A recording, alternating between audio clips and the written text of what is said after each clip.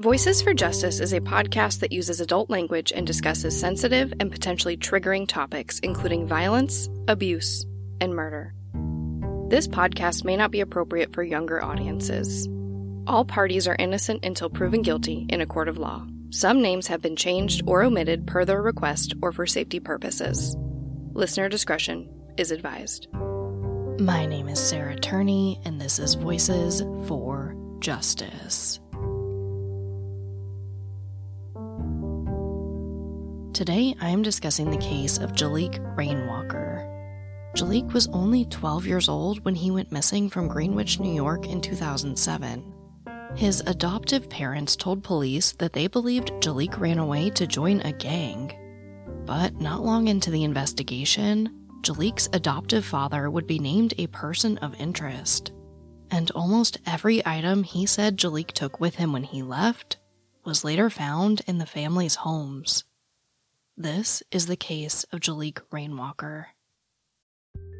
This episode of Voices for Justice is brought to you by Quince. The weather is getting warmer, which means it's time to put away all the sweaters and pants and say hello to shorts and t-shirts. I absolutely was looking to update my wardrobe without spending a fortune, and I went right back to Quince for that. I personally don't love trendy clothes that I have to replace every few months. I am looking to build my solid core collection of essentials, and with the huge selection at Quince, I can do that. They have premium European linen dresses, blouses and shorts from $30, washable silk tops, they have jewelry, and so much more. One thing I really love about Quince too is that they only work with factories that use safe, ethical, and responsible manufacturing practices. And they only use premium fabrics and finishes, so you're not cutting any corners when it comes to quality. I've really been trying to play with pairing casual with more upscale pieces. So recently I just matched a silk skirt with this black tee that I just love and fits really, really well. I think it came together pretty cute. Get warm weather ready with Quince. Go to quince.com/justice for free shipping on your order and 365-day returns. That's QUINCE.com/justice to get free shipping and 365-day returns. Quince.com/justice. This episode of Voices for Justice is brought to you by June's Journey. I'm pretty sure everyone here loves a good mystery, especially one with as many twists and turns as June's Journey. You get to step into the role of June Parker and search for hidden clues to uncover the mystery of her sister's murder. You engage your observation skills to quickly uncover key pieces of information that lead to chapters of mystery, danger, and romance. So what does that mean? Well, June's Journey is a hidden object mystery game. Essentially, you find hidden clues and uncover this mystery. But it's also more than that. You can customize your own luxurious estate island, you can join a detective club, and put your skills to the test in a detective league. I like that you can play totally alone, or if you want to play with other people, you can do that too. I find myself playing June's Journey in little breaks during the day, or most frequently at night before I go to bed. Whether you're craving a good mystery or just looking for an escape, I really do recommend June's Journey. Discover your inner detective when you download June's Journey for free today on iOS and Android. Jaliek Rainwalker was born on August 2nd, 1995.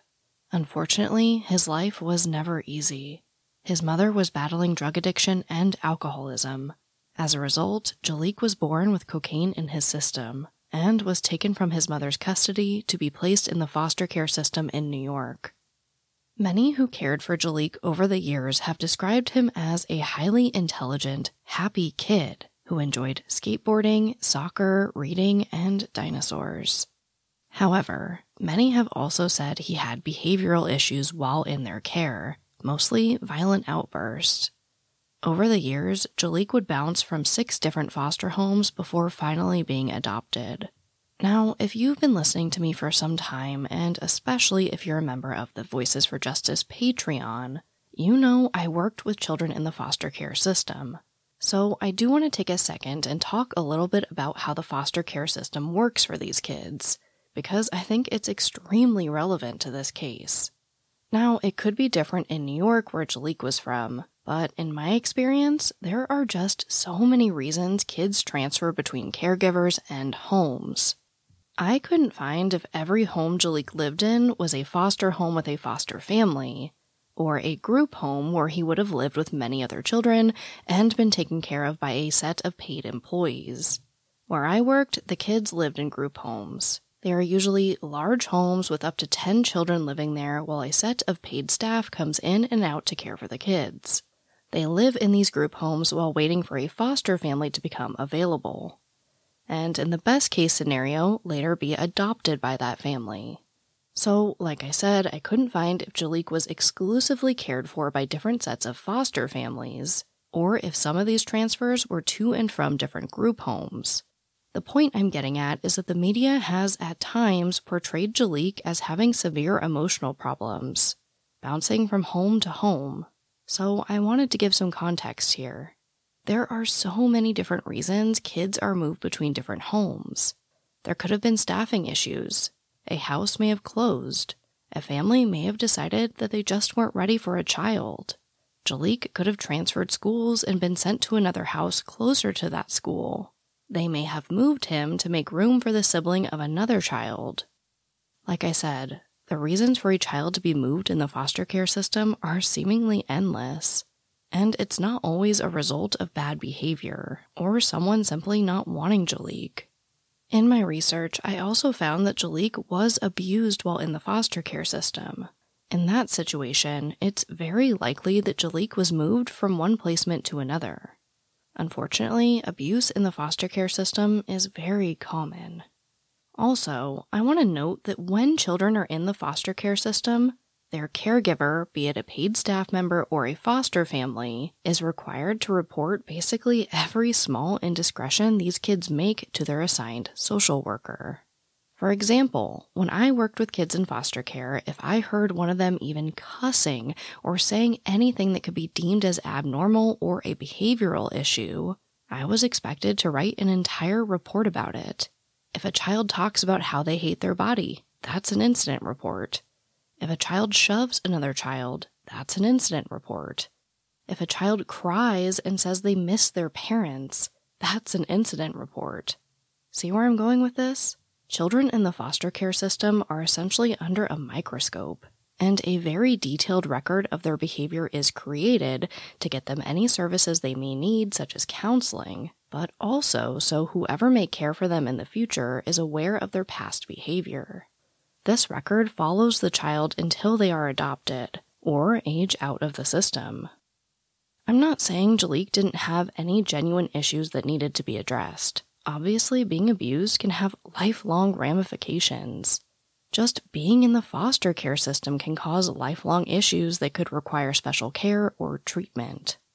What I am saying is that we don't really know the extent of his behavioral problems, or why he bounced between so many different placements. I just don't want you to have a preconceived notion that he was a bad kid. But what we do know is that eventually Jalik is placed with married couple Stephen Kerr and Jocelyn McDonald in Greenwich, New York. A few years later, they adopt Jalik. We also know that Jalik was not on any medication or receiving any services for any behavioral issues or mental health concerns. In addition to Jalik, Kerr and McDonald had 3 biological sons and an adopted daughter.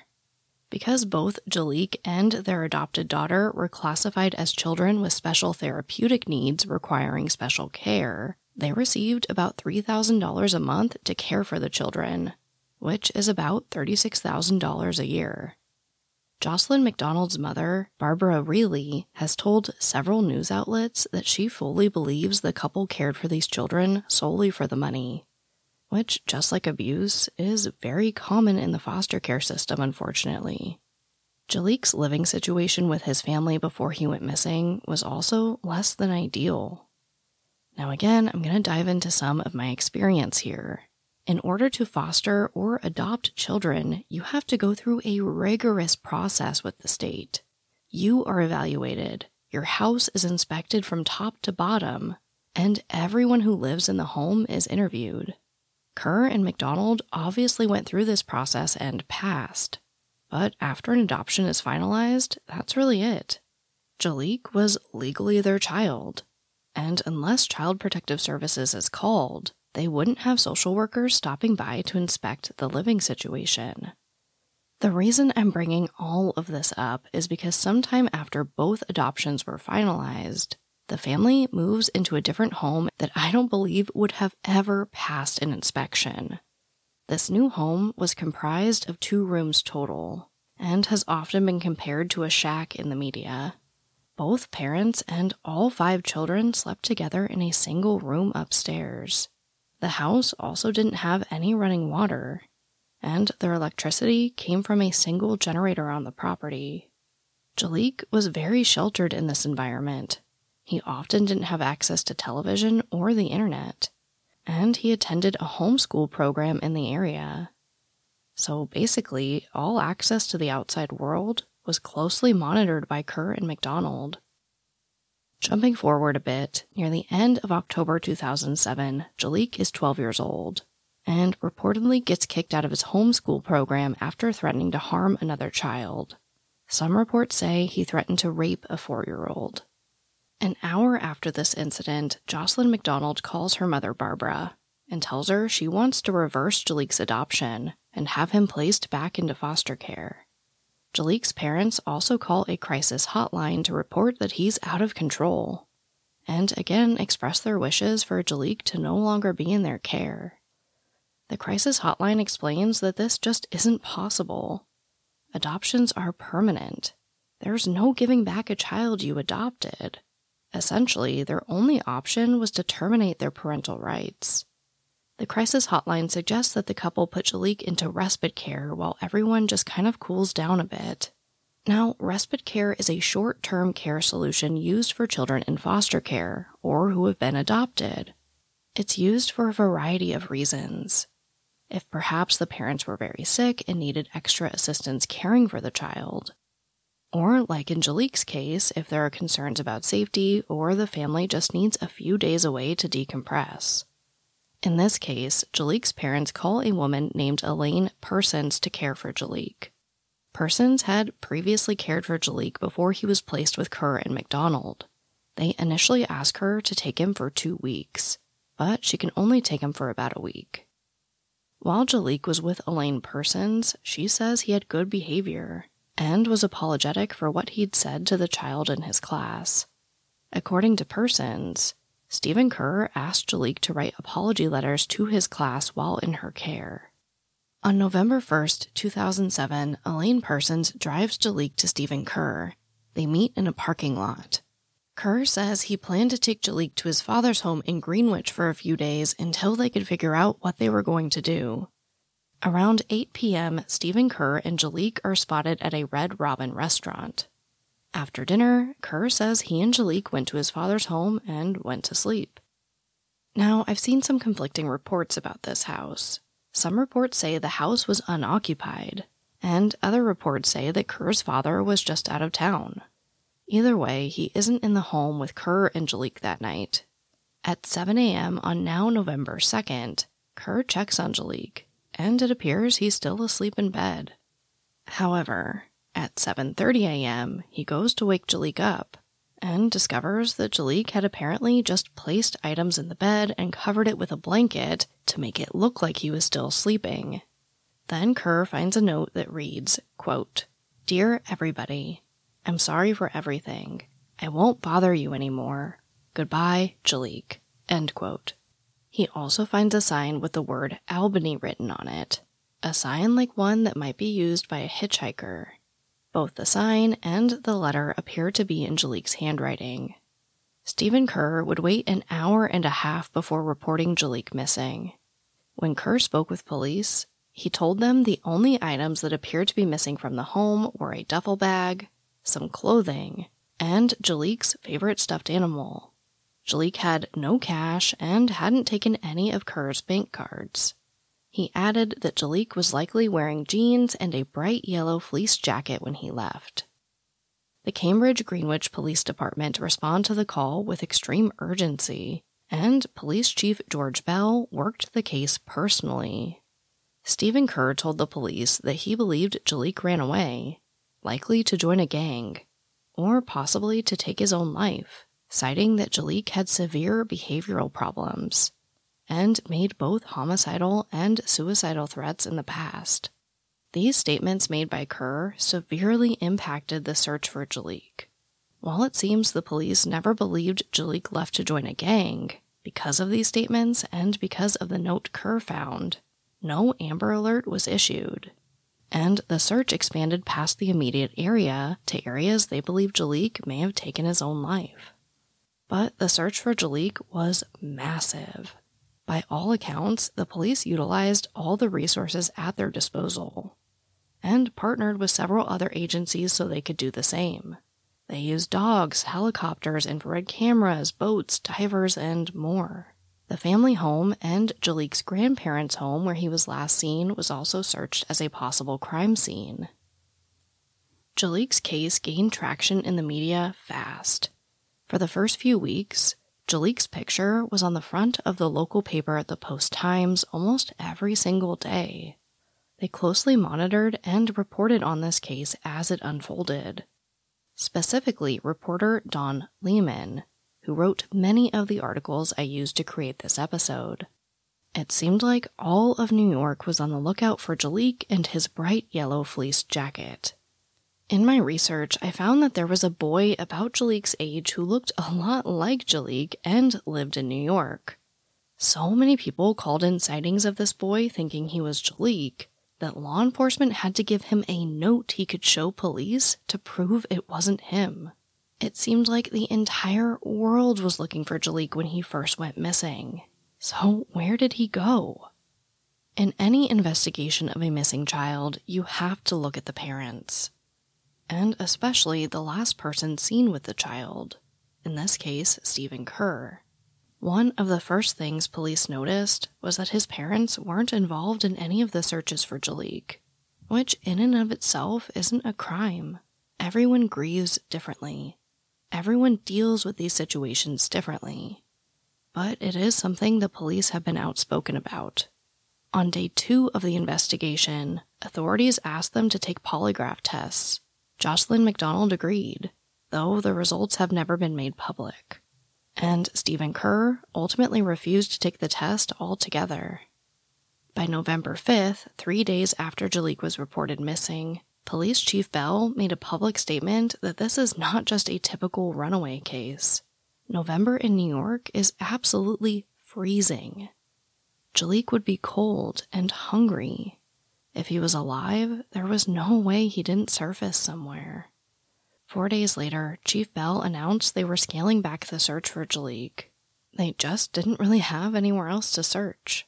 He added that should they be made aware of more areas to search, they would be happy to do so. He also stated he was contacting the FBI and the television show America's Most Wanted to ask for their assistance. In the days and weeks after Jaliek went missing, a lot of statements would be made and a lot of things would happen. Elaine Persons would come forward with her suspicion that the alleged runaway note left by Jaliek looked a lot more like a possible apology letter that Stephen Kerr asked him to write to his class. This is something many who cared for Jaliek would also come to believe and speak out about.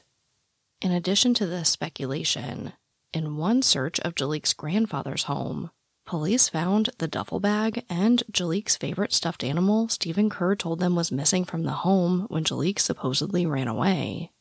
However, Jaliek's parents maintained that they believed he ran away, that maybe he got a ride to New York City and joined a gang. Or maybe he went to Vermont to be with 2 of his biological brothers he'd met once a few years prior.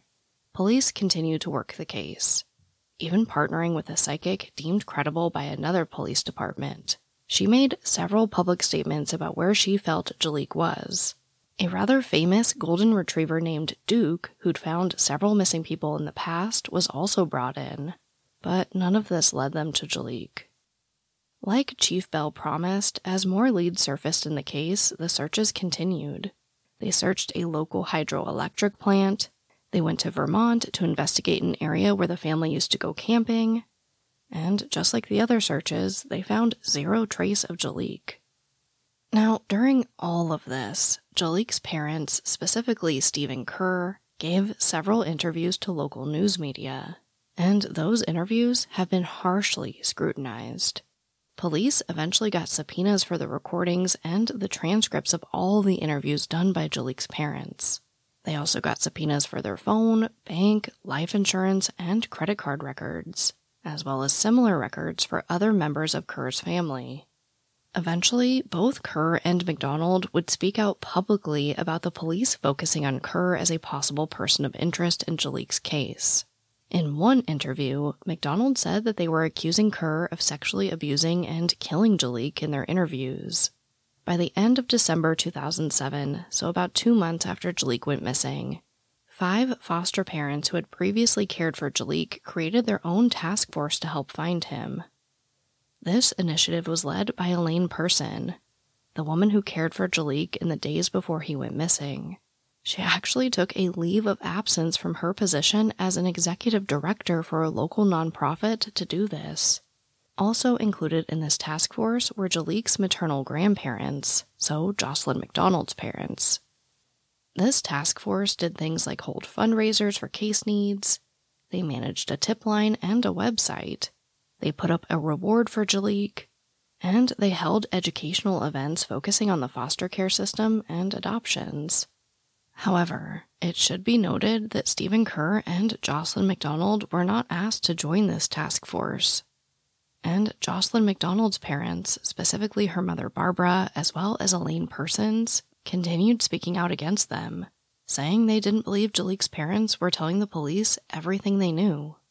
In January 2008, the police announced that Stephen Kerr was now an official person of interest in the case. By the beginning of 2008, 12-year-old Jaliq Rainwalker has been missing for 2 months. Despite exhaustive searches, no trace of Jaliq has been found. His adoptive parents believe he ran away, and have mostly stopped cooperating with police. The other adults in Jaliq's life are now becoming very outspoken that they believe his parents are not telling the police everything they know about Jaliq going missing. It's at this point that Chief Bell announces that Stephen Kerr is now an official person of interest in Jaliq's disappearance. Let's talk about how this happened. Now, in addition to Stephen Kerr refusing a polygraph and acting odd in his interviews with the media, often focusing on Martin Luther King instead of Jaliq, there is some real weight behind making this determination. Stephen Kerr also refused to give his DNA to help eliminate himself as a person of interest. On top of that, when police checked Stephen Kerr's cell phone records, his phone pinged off towers that were inconsistent with the story he told police about the night Jaliq went missing.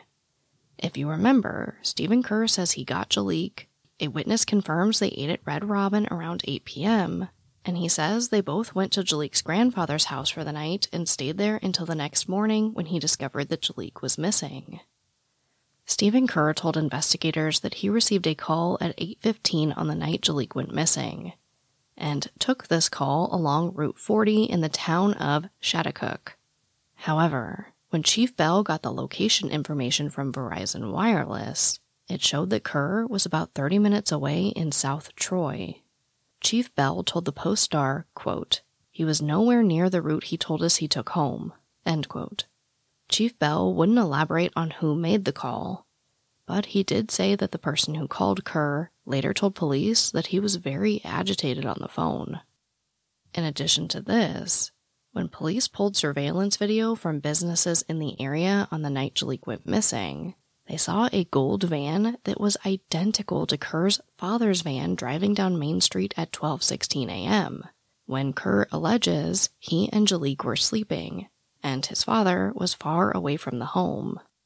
Police can't say without a doubt that that was Kerr's father's van in the video, but they believe it was. When they asked Kerr if they could look at his father's van to compare to the surveillance video, he refused.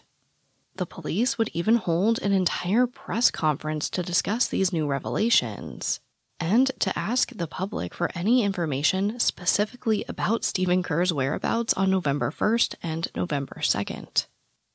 But near the end of January 2008, numerous news outlets in the area would receive an anonymous typed letter that, if accurate, would point the investigation away from Stephen Kerr. The letter reads, quote, Jaliek still alive. Needed a foot soldier for this war on drugs. Picked him up Route 40, post 30. He's okay. No fake. He says ask his mama and papa. Who are the Macaroni family? My cat named Diamond? Why does Franti yell fire? Don't try to look. We are not there. End quote. Now, this letter appears to contain information that only Jaliek and his immediate family would know. It also seems to reiterate the idea that Jaliek possibly ran away and joined a gang, and was now a, quote, foot soldier for the war on drugs. But the timing of this letter was definitely odd. The world was looking at Stephen Kerr as a person of interest in Jaliek's case. And then bam! The media gets this letter allegedly confirming Kerr's beliefs about where Jaliek was. The letter was postmarked Westchester, New York, and the police did search the area, but didn't find anything helpful. In the end, the letter only made police more suspicious of Stephen Kerr, and ultimately aided them in obtaining search warrants for any typewriters or computers in his possession that may have been used to create the letter. Ultimately, they couldn't find any evidence of Kerr or anyone else creating and sending this letter. But with that being said, as far as I could find, they still don't have a DNA sample for Kerr to eliminate him as the possible sender. It's also worth noting that they do have DNA from Jaliek's biological mother that could eliminate him as the possible sender. As far as I could find, no one has spoken publicly about any testing of the letters or any results of testing the letters. About a month later, by March 2008, Stephen Kerr and Jocelyn McDonald moved their family about 30 minutes away to West Rupert, Vermont, and they never spoke publicly about Jaliek's case again. However, this move would ultimately lead to another major discovery in this case. Because Jocelyn McDonald's mother Barbara believed her daughter and son-in-law weren't being forthcoming with police, she actually tried to get custody of Jaliek after he went missing. She did this for 2 reasons. 1, so she could obtain things like school and medical records his parents refused to give to the police, and 2, so that just in case Jaliek really did run away, he might come back if he realized he could come home to her and not his parents. So Barbara really went to her daughter's now abandoned house to look for any evidence of foul play, and to gather items of Jaliek's she suspected may have been left behind. She says the door was unlocked, so she went in, took a look around, and almost immediately something bright yellow caught her eye, and her heart just sank. She picked it up and knew right away. It was the bright yellow fleece Stephen Kerr told police he was likely wearing when he went missing. Now, this really got me. I mean, even if Stephen Kerr was just mistaken about what Jaliek was wearing when he went missing, it doesn't explain why this wasn't reported to police when the fleece was found. If Barbara found it almost immediately when going through the house, surely one of the 6 people who lived in that home after Jaliek was gone saw it before they moved out. So why not tell police, hey, I was wrong. He wasn't wearing a bright yellow fleece, I just found it. For months, the entire state of New York and much of Vermont were on the lookout for a 12-year-old boy in a bright yellow fleece. And here it was staring Barbara in the face. This article of clothing was sent to the New York State Police Crime Lab for testing, but it doesn't appear that anything came of it. However, Chief Bell told the media he has no doubt that despite how the item was found, its discovery could be used in a court of law. Jaliek's parents' lawyer, on the other hand, stated he and his clients believe the fleece was planted in the home by Barbara, and they did press charges against her for trespassing and burglary as they still owned the property. She would later plead guilty to the charges in court, though nothing would come of the allegations that she planted the yellow fleece jacket in the home. Unfortunately, like we see in a lot of these cases, the leads began to dry up, and not much would happen in the case over the next few years. In 2012, the status of Jaliek's case was officially changed from a missing persons case to a homicide investigation. In 2013, former Washington County DA Kevin Courtright said he believed they could make an arrest. But Courtright lost the election that year, and charges were never brought. New DA Tony Jordan asked police to review the file for the case, and Chief Bell pushed for a grand jury review, but that doesn't appear to have happened either. Now, I do have to give a huge shout out to Chief George Bell of the Cambridge Greenwich Police Department. He was the lead on Jaliek's case until he died in 2018. When he passed, Jaliek's grandparents as well as his former caregivers spoke out about Chief Bell, saying he was like family to them, and they knew how much he cared about Jaliek. You just don't always see that in these cases, so I just wanted to thank Chief Bell for his dedication to getting justice for Jaliek. Another huge hero in this case is Barbara Reilly, Jaliek's maternal grandmother. She did and still does everything she can for Jaliek. She has kept this case in the media for over 14 years as of recording this episode. She also hasn't spoken to her daughter or grandchildren in over 14 years because of these efforts. She's given up a large part of her family for Jaliek, which I can tell you is a very hard thing to do and continue to do over the years. To give up most of your family for someone who you know will likely never come back to you is a special type of hell. But of course, I completely understand why she did it.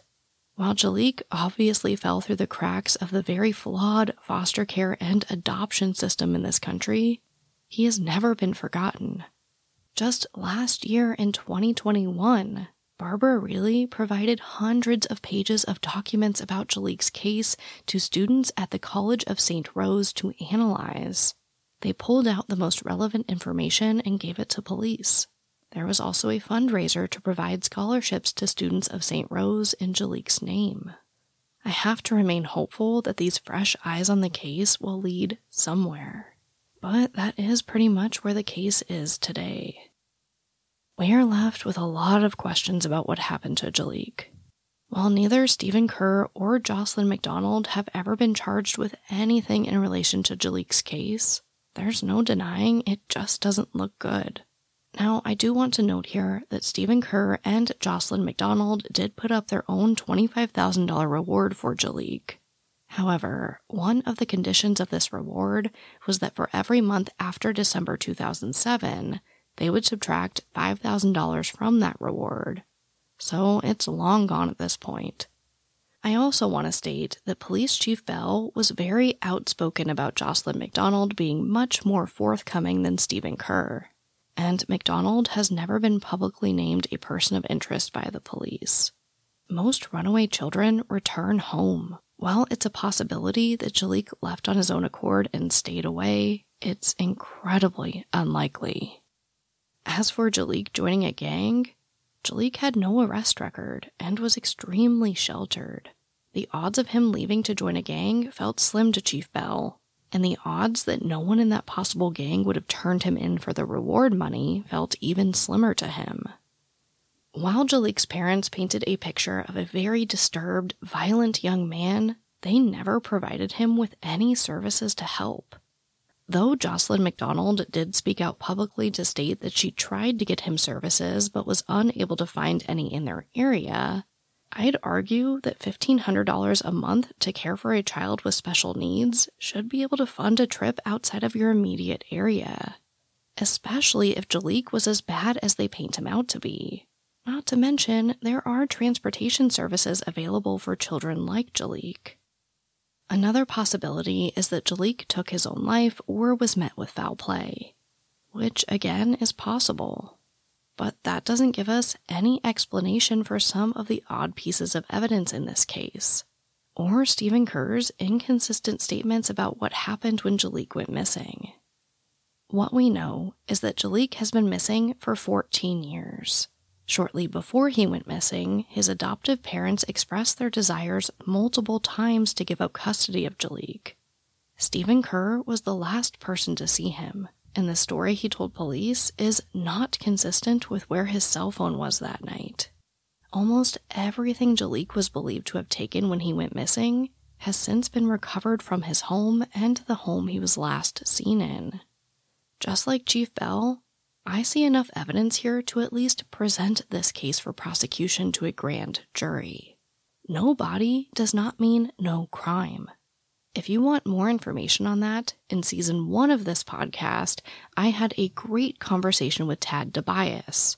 He is the foremost authority on no-body murder cases and honestly just a wealth of information on the subject. The bottom line is, circumstantial evidence is evidence. This year will mark 15 years that Jaliek Rainwalker has been missing, but I see a lot of hope here for justice for Jaliek. 15 years is a long time. People change. Kids grow up and see things they didn't see before. And DNA testing has advanced immensely. I have to hold out hope that someone will come forward with more information, or they will finally be able to link those anonymous letters to someone and figure out what happened to Jaliek. Cases like Jaliek's are solved every single day. I just hope it's someday soon. That brings me right to our call to action. Please share Jaliek's picture and story. Barbara Reilly, Elaine Persons, and many others who knew Jaliek are still fighting for him. Let's let them know that they aren't alone, and Jaliek will never be forgotten. As a reminder, Jaliek Rainwalker was 12 years old when he went missing from New York on November 1st or 2nd, 2007. At that time, Jaliek was 5'6" and weighed approximately 105 pounds. Jaliek is biracial. He is an African American and Caucasian male with brown hair and green eyes. At the time of his disappearance, Jaliek's hair had blonde highlights and was styled in a 2-inch afro. He has several moles on his back. He may also go by the nickname Jay. Anyone with information is urged to contact their local FBI office. If you wish to stay anonymous, you can also submit a tip online at tips.fbi.gov. But as always, thank you, I love you, and I'll talk to you next time. Voices for Justice is hosted and produced by me, Sarah Turney. For more information about the podcast, to suggest a case, to see resources used for this episode, and to find out more about how to help the cases I discuss, visit voicesforjusticepodcast.com. And if you enjoyed this episode, please take a moment to rate and review the show in your podcast player. It really does help more people find the podcast and these cases in need of justice.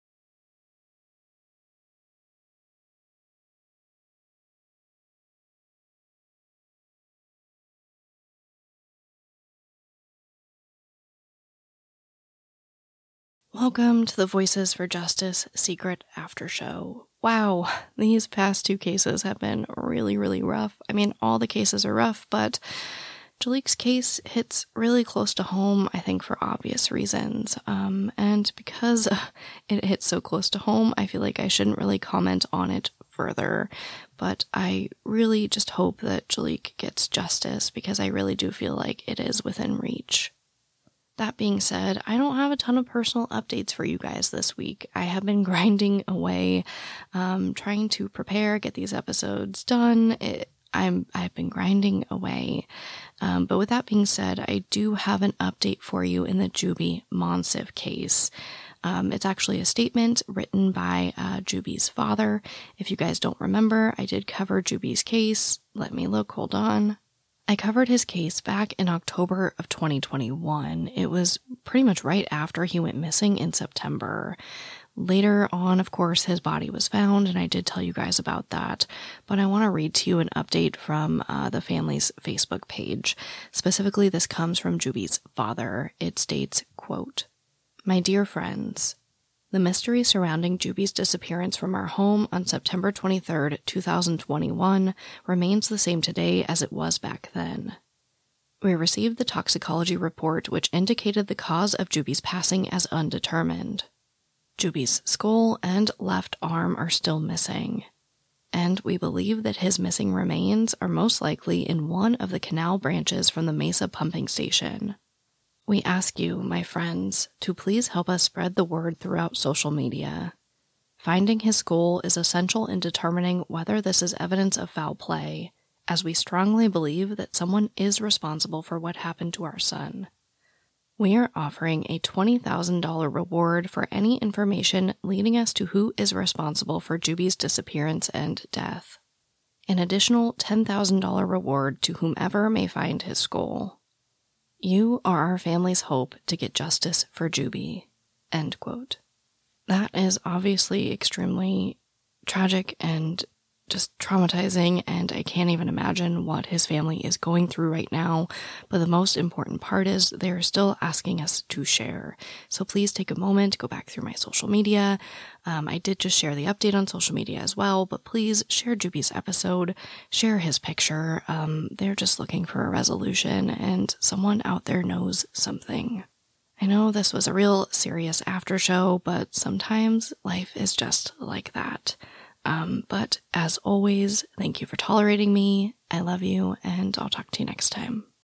When you need mealtime inspiration, it's worth shopping Kroger, where you'll find over 30,000 mouth-watering choices that excite your inner foodie. And no matter what tasty choice you make, you'll enjoy our everyday low prices, plus extra ways to save, like digital coupons worth over $600 each week. You can also save up to $1 off per gallon at the pump with fuel points. More savings and more inspiring flavors make shopping Kroger worth it every time. Kroger, fresh for everyone. Fuel restrictions apply.